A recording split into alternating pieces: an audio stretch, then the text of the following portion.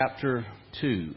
And I'm glad that Gary is back with us after, I don't know, some of you may not know, he's been not well and had to pass a kidney stone, and so I'm glad he's survived that and he's back with us. And I appreciate not only his singing, his leading us in singing. I appreciate your participation. I don't know about where you were sitting, but where I was sitting, this group here is doing well. You encouraged me in your singing, and I hope the rest of you were encouraged. I know the Lord is pleased with your singing when you participate that way. In our last lesson, as we looked at the book of 1 John, we saw a stark contrast between the truth and the lie. If you weren't with us, you can read the previous verses in chapter 2, and you'll begin to see that. And John begins his letter by stating the truth. Not a truth, but the truth. And it's a truth of all truths. So when we come to this in 1 John and we look at this truth, when you see that word truth, he is probably talking about chapter 1, verses 1 through 3, where he basically says this, or he says this: God became a man. I saw him with my own eyes. I touched him. I talked to him. I handled him. God became a man. He lived among us. That is the foundational truth. We call that his incarnation theology.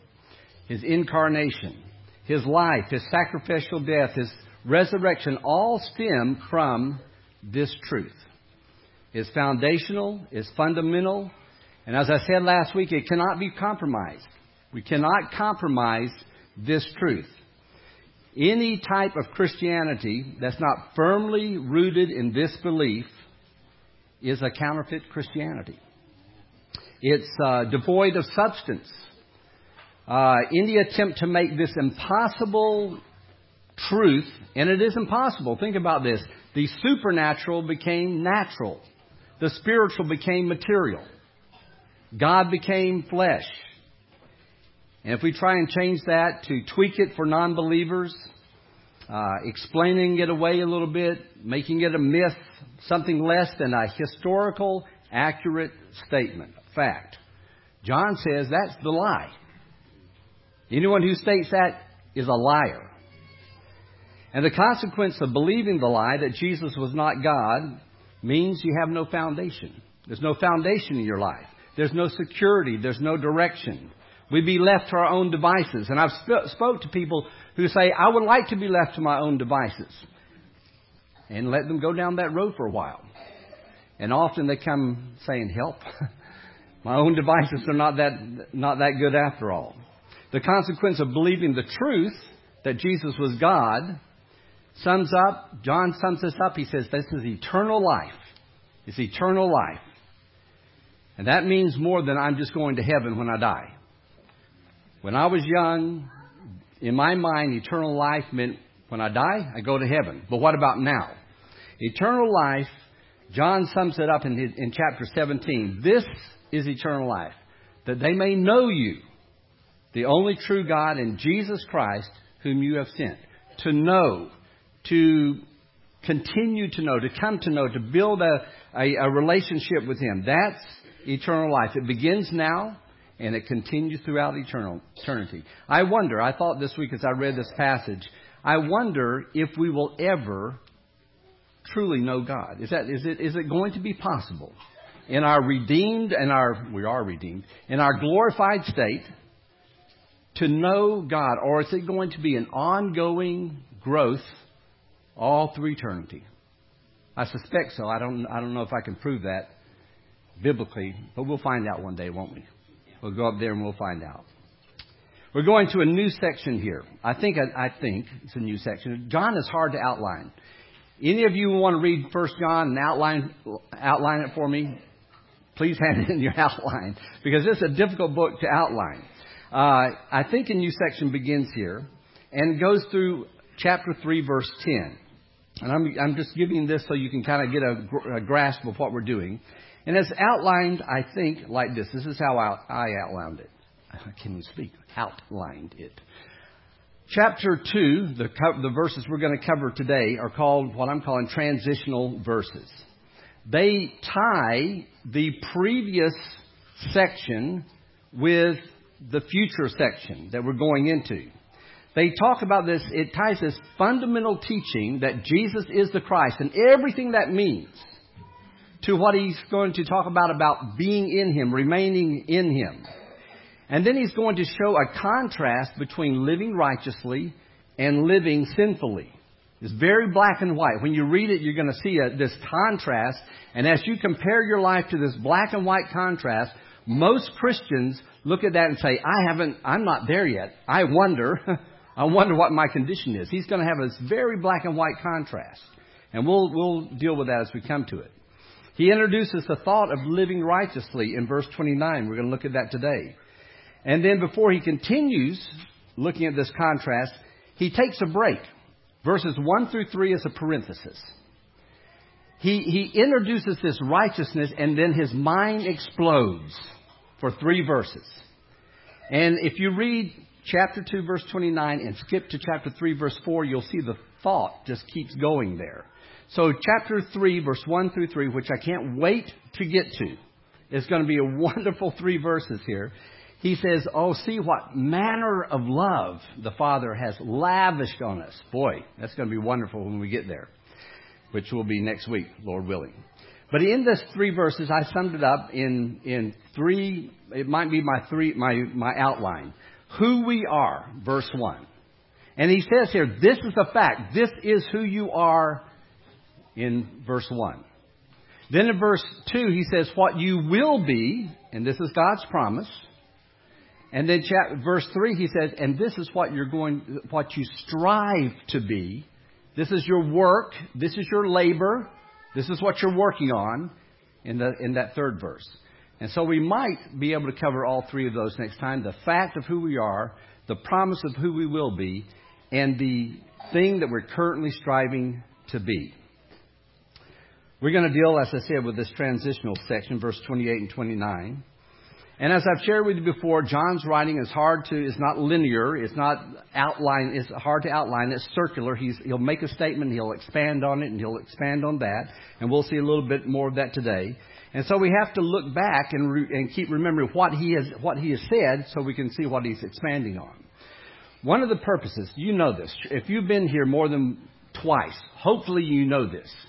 The purposes of John's writing. He has 3 purposes that he stated. And his first one is that you may have what? Yeah, that's right. Someone said it. Joy. That you may have joy to the full. Filled up with joy. And so when I come to difficult passages through 1 John, I ask myself 3 questions. Because I'm dealing with the purpose of John's writing here. I ask the question, does this bring me joy? How does this passage that what John is sharing here, how does that bring me joy? Or, how does this help me not to sin? The second purpose is chapter 2, verse 1. I write this so that you will not sin. So as I read a passage that I'm struggling with, I say, well, how does this help me not to sin? And the third one is our assurance. How does this help me be assured I have eternal life? Chapter 5, verse 13, where he says, I write this so that you will know you have eternal life. And as I think about these things, as I study through 1 John, I continually reminded that life sometimes is not pleasant. It's full of sickness. It's full of trials. It's full of problems. And if you go back to chapter 1, it says it's full of sin even for Christians. Even Christians struggle with sin. And so the question I have is, how can I have joy in the middle of all this struggle and strife and death and problems and aches and pains and the sins that I'm struggling with, and I'm trying to grow up and I'm not doing very well. How can I have joy in the midst of all this? It's beyond the natural. It's supernatural. It can only be centered. It can only happen if we center our lives in our Maker, what He's done for us, and not ourselves. If I center my life in myself, when I am sick, when I am physically sick, my life is sick. When I'm not thinking right, my whole life begins to fall apart. But if I'm centered in God, when I'm sick, God stays constant. He stays the same. My joy is in Him, not my problem. Because I'm always going to have problems. And so my joy is not rooted in me. My joy is rooted in Him and what He has done for me. I know my life is eternal. And so when I see my life ending, as I see my life advancing toward an end, my physical life, I know life is really eternal. I can have joy because it goes beyond this life. The quality of life, the quantity of life goes beyond my present trials and temptations. This joy is rooted, John said in verse 3 of chapter 1, in my fellowship with God, my relationship with God, and confirmed with my relationship with you.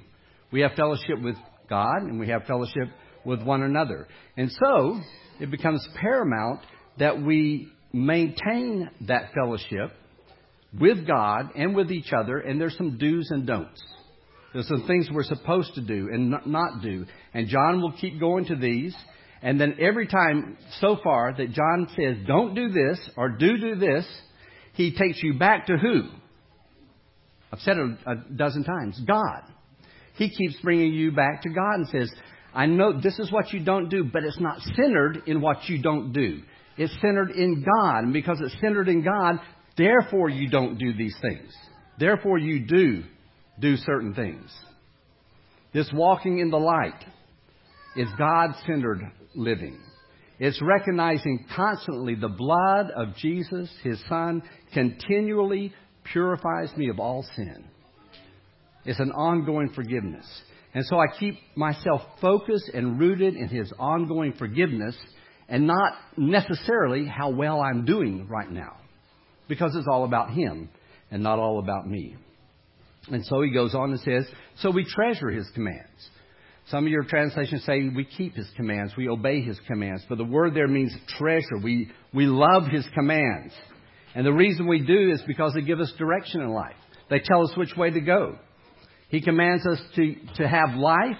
And He says, and this is how you have life. This is what you are to do. This is what you are not to do. This is how life is meant to be lived.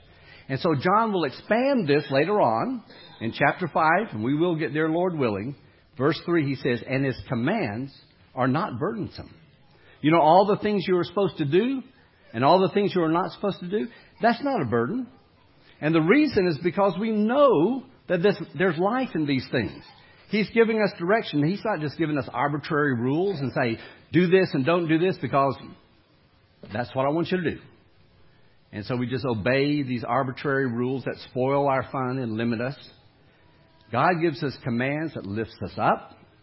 It guides us like a road map. Go down this direction.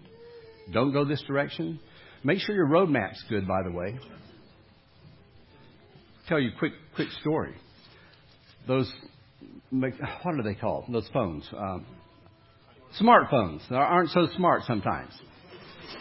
I typed in the other day, I was with Julia out in a little bit east of here, and I typed in, I can't remember, Little River Canyon. And it said, take a right to do this. And suddenly, we were in the middle of nowhere. I'm not kidding. In the middle, on a dirt path, and I was driving saying, I'm glad I got my truck. I went through a stream. And kept going. And I turned to Julie after about 4 miles and said, are you afraid? I'm a little concerned, she said. If I had typed in Little River Canyon Falls, I would have been in better shape. But sometimes our road map takes us in the wrong direction. God's road map says, go this way. Don't go that way. I went the wrong way on the road map. God tells us which way to go, what to do, how to live our lives. It's like an owner's manual. It helps us maintain our life to the full. If you want to live a full life, your choice is to do it your way or God's way. And God, who created life, says, do it my way. You will live a full life. It moves us away from a world-centered life that breaks down and tears us down. That's why He said, do not love the world or anything in the world. That kind of love kills. That kind of love directs us away from God. God's kind of love, God's kind of direction brings us to Him and brings us to life. And so we're going to look today at two things. We're going to look at our attitude in Him and our action in Him. Each verse talks about each one of those. Let's read verse 28, where he says, "And now, dear children, continue in Him, so that when He appears, we may be confident and unashamed before Him at His coming." He begins this, he's going to tell us what kind of attitude we're supposed to have. And he begins this by saying, "Dear children." 7 times he uses this word, "dear children." And I spent a lot of time on this in chapter 2, verse 1, where it first is introduced. But on the only chapter he doesn't use this word is in the first chapter. 3 times in the second chapter, twice in the third, and once in the fourth, and once in the fifth. And it's this word, this diminutive word is what it's called, that he uses over and over, and it's not a preacher word. I get irritated at preachers, including myself. But I get irritated when we're called things that I think, I wonder if he really means that. I don't mind being called brother, all right? But when I'm called brother because you forget my name, it's like, okay, I know I'm your, but do you know my name? Wouldn't you rather be called Jim? No, I mean Paul. Got you. You see, when you're called by your name, you like that rather than being called, "Hey, brother." Just this. This is not that kind of word. And yet you read through it and you hear, "Dear children, dear children." You think, it's just a preacher, an old man. But it's not that at all. It actually is a word that fathers and mothers and nursery keepers use of their kids, the children, the toddlers around them. That's why I have my grandkids up there. This is the words that we use about our little children. And it's hard to translate in English. Maybe you can come up with better ones, but it's something like, we don't say this, but little lambkin, or sweet pea, maybe. I've heard that some. Or even kiddo. Would be a loose translation, and it's not really accurate. But it's like this. It's instead of saying Timothy, it's saying Timmy. Instead of saying Raphael, it's Ralphie, coming down the aisle. Perfect timing. I didn't do that on purpose. You did. It's not saying Jennifer, it's saying Jenny. It's not Ann, it's Annie. And there has to be a relationship, because if I call you, my grandchild, he's up there. No, he's not up there. Michael, we call him Mikey. All right? And so when that word is used, it's like there's a relationship there. There's something close. And so John has been saying some really black and white statements here. He just finished saying, and that person is the liar. That's strong words. And so it's easy to hear harshness in that. And if it wasn't for this word scattered throughout the whole letter, we could take this book and really pound people with it. We could be harsh. We could be a spiritual policeman, a taskmaster, smack people with these verses really hard. And John, I think, uses this over and over to remind him, when I have to say hard things, I'm tender here. Love is coming here. I'm concerned about you. I care for you. I'm gentle with you. I love you. And so when I have to say some hard things, you're my little Timmy. You're my little Mikey. You're my little Jimmy. All right? And he does that over and over throughout this book to remind you, even though I have to say some hard things, you're precious to me. You're precious to God. So, dear Tommy, dear Mia, he says, continue in Him. And I shared last week, 24 times he uses this word.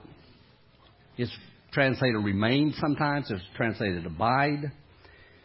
It's your home. We don't use it too often. I went to my abode. That's an old English way of saying it, but you're familiar. You've read some books, some of you. And you know that my abode is my home. It's where you settle down. It's your life. You're at home with Christ, he says. And it's not a static relationship. It's not just sitting around the house hoping for salvation to come one day, hoping for the best. But it's a relationship in which you enjoy, you grow, you flourish. It means you mature in a deepening relationship. And so I ask, how do you feel about home? I counsel enough people to know that some of you go home and you don't want to go home. It's not pleasant. And so if that's your personal experience, I want you to move away from that for a minute, because the home that he's talking about is a place you want to be. It's a place that you're comfortable. It's warm. It's inviting. You like to go home. You can't wait to go home. And he says, so maintain your home. Be at home in Christ. And we're never commanded to be in Christ, commanded to be in Christ. That's a fact. When you become a Christian, those people who were put up on the screen a little while ago, when they were baptized, the Bible says they were baptized what? We're not awake. Into Christ. Thank you. All right. I know it's warm in here. I want you to be awake. All right. You're baptized into Christ. That's where you are when you put your faith in Him and you were immersed into Him. You were baptized into Christ. That's a fact. That's what God has done for us. And so He says, now, this is what we do. Remain there. Make your home there. Abide there. And then He gives you some motivation. So that when He appears. And that word there means so that when He is made visible. The Holy Spirit has placed Christ in us and us in Christ. Christ is with us right now. We are in the presence of Christ, not because you walked into a building, but when you walk out of this building, as a Christian, you're in the presence of Christ all the time. But He's not visible. You don't see Him. God is seen through His people. That's how God is seen right now. But one day, Revelation 1 verse 7 says, every eye will see Him. He will be made visible. And anyone who's doubting it, they won't doubt it anymore. He will be visible. And so He speaks to our purpose here. He says, so continue in Him because He's going to appear. He's going to come back. He's going to be made visible. Stay at home in Him. So when He returns, you have an attitude. How do you think right now, if God came right now, do you have a fearful thought? Or do you have a joyful thought? I think if you are a Christian and you are fearful at His return, something's not right. Either something's wrong with your life that needs to be corrected, or something's wrong with your thinking. Probably that a preacher fed you years ago. Something's wrong. This is where we discover the attitude that we're supposed to have. This is what walking in the light means. This is the anticipation that we're supposed to have that the Lord's coming. And the word here is what? The next word. Confidence. Okay, you don't believe me. I'm going to read it. So that when He appears, we may be confident and not ashamed. It's a marvelous word. It's talking about your attitude at the Lord's coming. It's translated a whole bunch. I went through a bunch of translations. Listen to these translations. I'm going to put them on the screen here. Boldness, an open manner, no fear, no need to hide, full courage, have an open countenance, perfect confidence. Don't have a problem with me, have a problem with John. Because that's what he says. He says when He comes, when He appears, we may have confidence. We may have an open manner. The word literally means all speech. It means speaking up. It means being talkative, freedom of speech. When He comes, we'll want to say something to Him. We'll have something to say. The opposite is shy, insecure, fearful. So when you think of the Lord coming, are you like, oh, what is He going to do? Are you confident, talkative, want to say something to Him? Elliot once told me about meeting President Carter. He's not here today. Elliot's not. President Carter isn't either. But he said he was going down, he was in a line, and President Carter was going down shaking hands, and he was going to say something to President Carter. And as soon as he shook his hand, this was when he was actually the president, when he shook his hand, he said there were no words. He said, I just clammed up. I couldn't say anything. And that's how we think of the Lord coming. It's like, ooh, there's nothing to say. Fearful. What's going to happen? That's not what John says here. He says we're going to be confident. That you may be confident. And we're not talking about overconfidence. We're not talking about any kind of bravado. We're not talking about cockiness here. Don't read into the passage here. But he says our confidence is based in the knowledge of my dependency on Him. I know my sins are washed away. I know I'm being purified. Chapter 1, verse 7. Because of His sacrifice, I know I have an advocate with the Father. Chapter 2, verse 1. He speaks on my behalf now. He continues to speak on my behalf. And so now I can speak to Him. And if we miss it, guess what John does? How does John do this? He expands. He expands. Look at chapter 3, verse 21. I'm going to read these. And can't wait till I get to them. Dear friends, if our hearts do not condemn us, we have confidence before God. That's going to be a wonderful passage when we get to that one. Chapter 4, verse 17. One of my favorite. In this way, love is made complete among us so that we will have confidence on the day of judgment. Because in this world we are like Him. And then in chapter 5, verse 14, just in case you missed it, he says, this is the confidence we have in approaching God. That we ask anything according to His will, He hears us. And I know all those passages bring up, well, what does He mean by that? We're going to find out when we get there. But over and over He says, we can have confidence before Christ. We're unashamed. That's the opposite. He's given us the opposite there. It literally means be ashamed from Him. And it has this idea we're hiding from Him. We're hiding away. We're shirking away from Him. We're moving away from Him. And He says those who have their home in Christ, those who are settled down in Him, those who are living in Him, those who are growing in grace, have no reason to be ashamed when He arrives to take you back home. What makes us have this confidence? How can you have this confidence? If you don't have it, how can you have this confidence instead of being ashamed? It's an action, something we do. The next verse. If you know that He is righteous, you know that everyone who does what is right has been born of Him. Our action is based on His action. Our work is an extension of His work. Our life is based in His life. We're going to say it over and over because John says it over and over. He says, what you do has nothing to do with your own personal power and your own personal righteousness. It has to do with what He has done.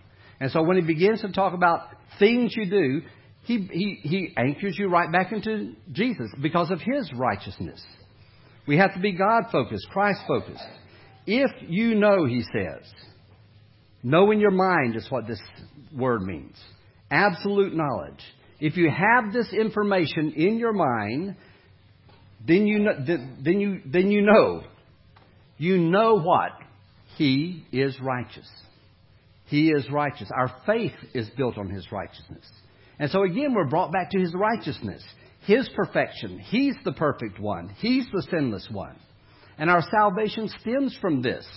Over and over, John has said, and Paul says it, and every letter, every book in the Bible says it.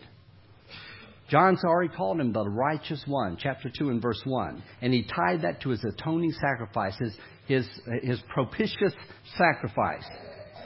Chapter 2, verse 1, he says, don't sin. I'm writing this so that you will not sin. But when you do, you have one who speaks on your behalf. Jesus, the righteous one. He's the righteous one. That's why He can speak on your behalf. That's why He sacrificed Himself for us. He appeasing, this propitiation took care of sin in the proper way. Sin had to be punished. Your sin had to be punished. So Jesus took the punishment for you. That's what the atoning sacrifice means. And so don't sin, but when you do, it's been taken care of. And He says, you know that's Jesus. You know He's righteous. You know that no person could accuse Him of sin. He was sinless, righteous one.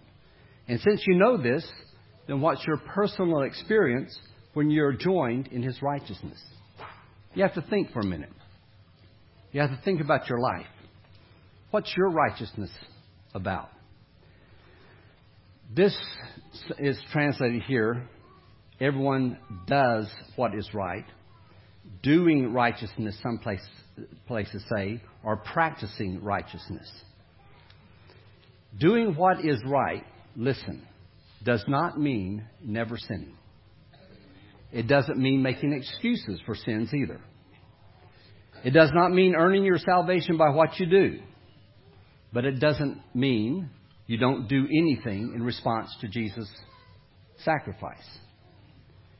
Doing righteousness means maturing in Christ. It means not sinning. It means growing and doing the right things, all in a response to His righteousness. Because He is righteous, I learn how to be righteous. There's a change in behavior when there's a change in relationship. If you've changed your relationship from the world to Christ, your behavior is going to change. And probably not to the degree that you want it to. If I were to ask you to hold your hand up and say, who here is satisfied with their spiritual growth at this point in their life? I'm almost tempted to ask to really do it, just to see. The oldest in the faith, I don't think would raise their hands. All of us look at our lives and say, I wish I was doing better in that area. I wish I had grown more in that area. We want to be like Jack and the Beanstalk. You know the story? Got the beans? Mother saw it, whatever. You sold the cow for beans and threw them out the window. And the next morning, what? Good, you've read the story. There's a giant beanstalk. And that's how we want to grow spiritually. We want to be baptized into Christ, and the next day, we're just the spiritual giant that everyone just falls down before and says, you're so marvelous. You know, that's what we want. We really want to grow in the Lord. But it's really like growth. When you plant those seeds, I have a silly little garden that I feed bugs with every summer. I plant a garden, and all the bugs come and eat my food. I'm just not that good of a gardener. But I love it. You know why I do it? Because I love to see things grow. I have a bunch of grass that grows, a bunch of weeds that grow, a bunch of everything that grows.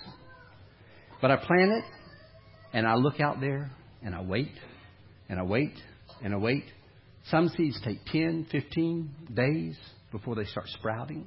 And then it's just a little sprout, and then it grows, and it gets a little bigger. And you sit there, and if you sit there and watch it grow, it won't grow. You can never see it grow. If you sit there and watch it, you have to just come back a few days later, and it's a little bit bigger. And that's spiritual growth. You're growing in the Lord. Your righteousness is growing. You're learning how to do things. This answers the question, how can I know I'm saved? Look at your behavior. Has there been progress? Has there been growth? Do you feel bad about doing badly? Do you feel bad about doing badly? Yeah, that's growth. You're growing. Do you rejoice in your progress? That's how we can know if we're righteous. And then he talks about our relationship. He says, you're born of Him or born of God. And he's not saying here that those people who do nice things are children of God. There's a lot of nice people in the world that aren't children of God. Not nice people are children of God, but righteous people are children of God. Our righteousness has been given to us through our faith in Christ. It's been imputed to us, as Paul says. When we placed our faith in Him, when we were immersed in Him, God gave us His righteousness. That's where our righteousness comes from. And He's saying those who are born of God begin to resemble God. They're concerned, they care, and attempt to do the right thing. No longer is it their goal to serve themselves and live for themselves, but to live for God. Even when you're living for yourself, you know that is true, don't you? Those of you who are Christians, when you're living for yourself and you realize you're living for yourself, how does that make you feel? Terrible, selfish, awful, self-centered, all those things. And so that's just an evidence that I'm in Christ because I know that's wrong. And I need to turn away from that. And so life is a continual adjustment as we adjust back and say, you know, I need to live more like Christ. I need to be more like God. I need to take on His characteristics. Our actions are come out of that relationship of being born again. We have the family characteristics of God. We look like God. We begin to look like Him. We're born of Him. We have His DNA because He gave it to us. We imitate God. Ephesians chapter 5. In fact, we get that word, born of Him. We get our English word, genes and genetics, from that. That's what I mean. We have the very genes of God spiritually. And so ask yourself, do I see a family resemblance here? Is my righteous behavior beginning to imitate God's righteousness? Am I growing in Christ as I look to Christ and God? Is there some, not exactly, I won't look exactly like Him, but am I beginning to take on those characteristics? John speaks to us in the most tenderest of tones. Dear child, dear sweet one, dear Tommy, dear Annie. And then He firmly and loves speaks to us. And He says, where's your focus? Where's your focus? It has to be in Him. Dear sweet one, remain in Him. Abide in Him. Make your home in Him. So let me ask you, if I came to your home today, would you be ashamed? I'm talking about your little home. Would you say, oh, we can't have anyone over today. Stuff's all over the place a mess. You know what I'm saying? All right. How's your spiritual home? What needs to be cleaned up? Something needs to be cleaned up in your home? What's out of place that needs to be put back into place? What's the condition? How's my housekeeping going right now? What relationships do I need to cultivate? What relationships do I need to get rid of? For some of us, there's some relationships we just need to get rid of. We need to lay them aside right now. Clean up our home. Let me get personal. What's your browser history on your computer say? I just got preaching, didn't I? Gary, come help me. That tells you where your mind's gone, where your eyes are. Need to do some erasing there and then staying off of it. That's what it means by remaining in Him. I look at my life and I say, what needs to be straightened up here? What needs to be cleaned up? And it's not just the big sins. You know, a lot of times we preachers are concerned about what I called earlier the felony sins. Adultery, fornication, drug use, drunkenness, those are the big ones. Yeah, Jesus died for those, but He also died for the misdemeanors, the ones we put up with. Anger, jealousy, worry, gluttony, envy, covetousness, selfishness, whatever. Keep going. Jesus died for the felony sins, and He died for the misdemeanor sins. You know why? Because the misdemeanor sins put you in hell just as quick as the felony ones. And so we now have the Spirit, the power in us, the power of the Spirit in us. We have the power to put off and clean up things. That's why Paul says, get rid of this. And he lists them. We'll go to Colossians chapter 3. And he'll say, get rid of all these things. Put off all those things. And that's not enough, but now put on some things. Patience and compassion, gentleness, forgiveness. That's remaining in Him. That's living in Him. I'm getting rid of these things I know I need to get rid of. Yeah, sure, I'm getting rid of those, but I'm putting on these things too. I'm becoming more like Him. And I know every single Christian here looks at that and says, that's what I want to do. That's what I want to do it. And I think when you have that attitude, that's what I want to be, that's what I want to do, is evidence that you're in Christ. The more we grasp and understand who Christ is, the more we understand what He's done for us, how He's purified us, the more we'll live for Him. And we'll do righteousness. We'll do the right thing. We'll imitate Him. Because we see that's the best way to live. That's how I want to live. We'll walk as Jesus walked because we love Him. Let me read you a paraphrase. in the context, I'm going to back up 2 verses so we can see what he's saying here. He says, I am writing these things to you about those who are trying to cause you to wander all over the place, missing the point of life, direction in life, life himself. As for you, the ointment, the good news of God become man, that you receive from him is fully anchored in you. There's nothing to add to that. There's nothing further that someone can teach you or any deeper knowledge to obtain. And springing from this solid foundational truth comes every other teaching you need to learn. This is real, not something made up. So since you've learned your lesson, stick to that teaching.